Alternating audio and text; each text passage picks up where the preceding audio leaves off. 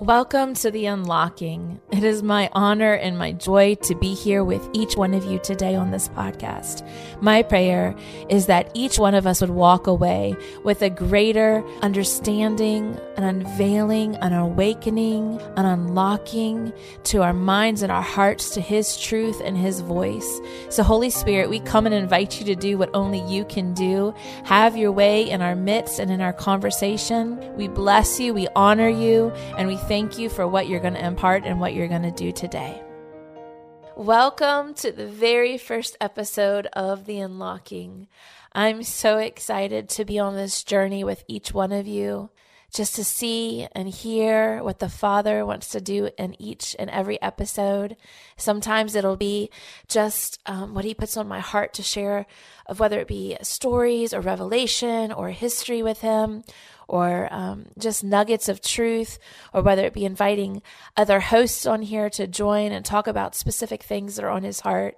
I'm just so excited to see what He does through our time together. So, Father, I just ask right now, Lord, that as we lean into your heart, as we lean into knowing that your heart is to awaken and unlock our minds, Jesus, to the fullness of who you are, to the fullness of who you've created each one of us to be, to display your glory, Jesus. I just pray that every ear that is listening, God, that you would just touch them in a really tangible way right now, that they would just feel your wraparound presence, that they would be led by your Holy Spirit. And I just pray, Father, that you would just encounter them, whether they're in their car driving or in their home listening or at work, that you would just meet them. You would meet them, Jesus, right now, and that you would just impart your truths and your love over their hearts and minds. So months and months ago, when I was praying about what the name of this podcast would be, I just kept on hearing really distinctly The Unlocking. And I saw keys in my spirit being dropped, that sons and daughters were using and unlocking minds and hearts and cities and regions to the reality and the truth of who the Father is and who He wants to be. Habakkuk 2:14 says, the knowledge of the glory of God will cover the earth like the waters cover the sea. And if you break down the glory of God, what that really is the manifest presence of Jesus. The manifest presence, the manifest person of Jesus. The knowledge of Him will cover the earth like the waters cover the sea. But in order to get there, we have to understand what intimacy with Him really looks like and what identity in and through Him really is.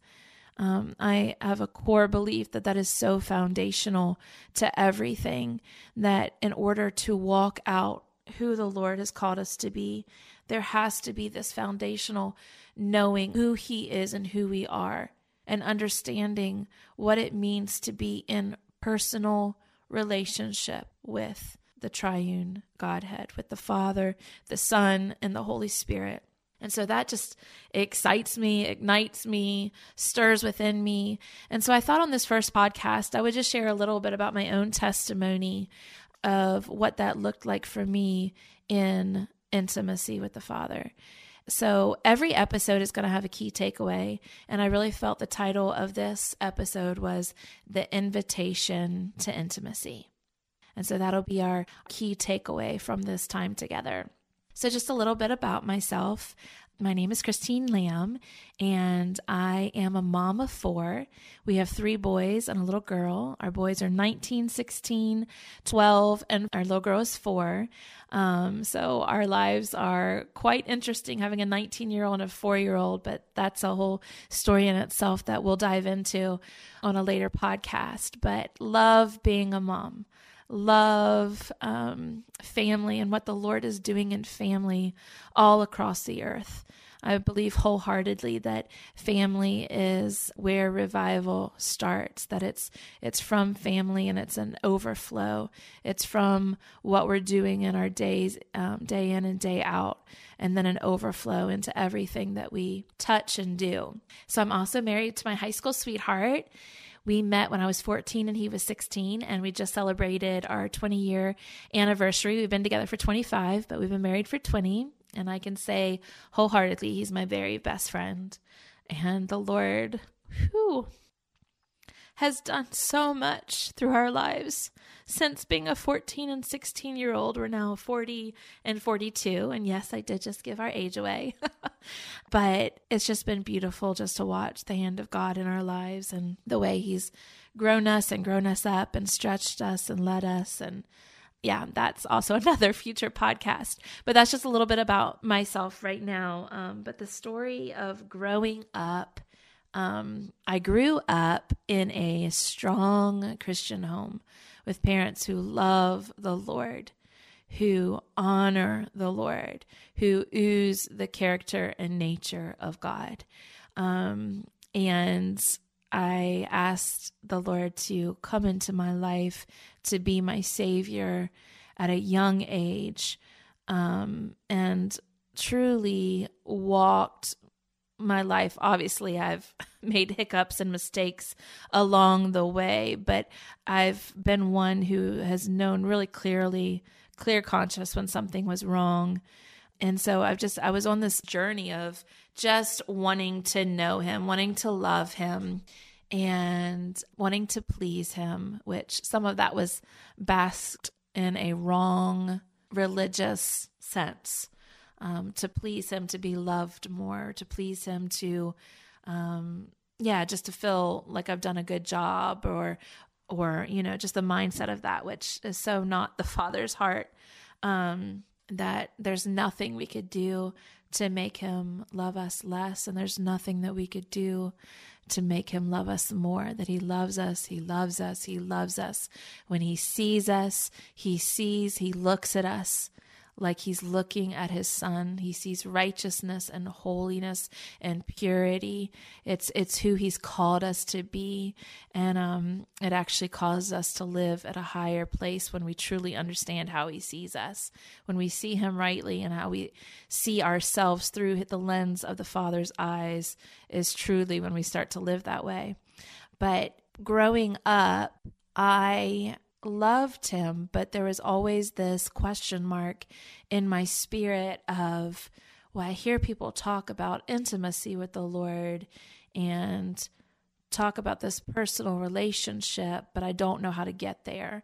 And I would just, really cry out for that, but just not sure how to connect the missing dots. And about 11 years ago, I had met this lady named Shelly Mandeville and was at her house one evening for coffee. And she was just talking about the Lord. And she was talking about him in a way that everything inside of me was jumping up and down. Now I know that it was the Spirit, Jesus' Spirit, the Holy Spirit inside of me just leaping up and down, going, that's it, that's it, that's it. And I walked away from that time and came home and was sitting in my closet, not because it was my prayer closet. I know a lot of people have those, but because that was the place and space that I could find that was quiet at the time. My boys were little. And so I had shut the door and I was in my closet sitting on the floor. And I said, Lord, I want what she has. I want to know you like a friend of God. I want to hear you like she hears you. And literally in that moment, it was like a battle axe came down and sliced a religious spirit off of my life, off of my thinking, off of the way I had aligned my belief system. And what I mean by that, he said to me, I'm closer than your breath, just receive it. And it was like in that moment, it was like the blinders had been taken off my eyes, that I had come into an alignment with a belief system that I needed to know more scripture, that I needed to be a better Christian, that I needed to do steps 1, 2, 3 before I could get to level 4. That it was like almost like you had to get to a certain level to be able to gain access to that kind of relationship with him. And it wasn't something that my parents taught, but somewhere along the lines, I'd come into agreement with that belief system, which I believe wholeheartedly is a strong religious spirit. that says you have to perform to be able to gain. You have to do and know this to be able to receive access into that realm. And so it was literally like it was just cut off of my life. And literally a fire in my belly started that day that has never stopped. I am only more hungry and more thirsty today than ever before, and it only continues to grow. Because when you meet him, and when you hear him, and when you hear him talking to you, and when you know that it's his voice, and you're in communion with the Father, the Son, and the Holy Spirit, there is nothing like it. Because you were created from the very DNA. You were created from your Father in heaven. You were created from him. So I'm always saying, Jesus is enough, and not enough in the sense of not all the other things that aren't important. It's that my belief system is him himself is enough to be the magnet to draw people to himself, that we don't need to add to the equation. Because when people have encountered the living God, there is something that happens within you that says, I've met my Father for the first time. And that is not something that is taught. It's caught by receiving that reality and that truth, receiving the finished work of the cross, receiving the fact that the veil was torn, free access, free permission granted to come boldly to the throne of God, that there is no more having to go through somebody else to hear the voice of God, that there is no more having to go through steps 1, 2, and 3, that you do not need to know more. You are going to want to know more because you've met him and you can't get enough. But it's not going to come from a place of striving or performing or trying to muster it up. We can't even in ourselves try to love God. It's only by his Spirit within us that even awakens that reality to be able to love him and to know him. It's not by might, it's not by power, but it's by his Holy Spirit. And so that is the journey that really started to catapult this thing inside of me, where I was raised in church. I've been around so many different moves of God and beautiful and all these outpourings, but there's always something inside of me that felt sometimes in atmospheres and places that something was missing. And, even to this day, I'll run into people and they'll be like, how do you dream the way you do? How do you know you hear him so clearly? How do you prophesy? How do you do all these things? And they've been Christians for years and years and years. And there's something inside of me that just breaks because I'm like, it is a free invitation. It is what he died for, to give us access, to wipe away our sins, to restore us back to the Garden of Eden of walking with him in the cool of the day. And to know that so many people are still locked up and not knowing how to get there just grieves my heart and grieves my spirit. And this thing inside of me just wants to say, you have permission granted to just talk to him and to break off this belief system that you don't hear God. You do. You are his child. It's learning to know the character and the nature of God, to distinguish between God's voice, your own thoughts, and the enemy. It can always be measured up by the nature and character of God. And how do we do that? We do that through the living word of God. And, it is a renewing of the mind to his truths. And the battleground, as we know, is in the mind. The victory has already been won. The enemy has already been defeated. We don't fight towards victory. We fight from victory. We aren't aiming to arrive and get to victory. We're living from the finished work of the cross. We are living from being seated in heavenly places.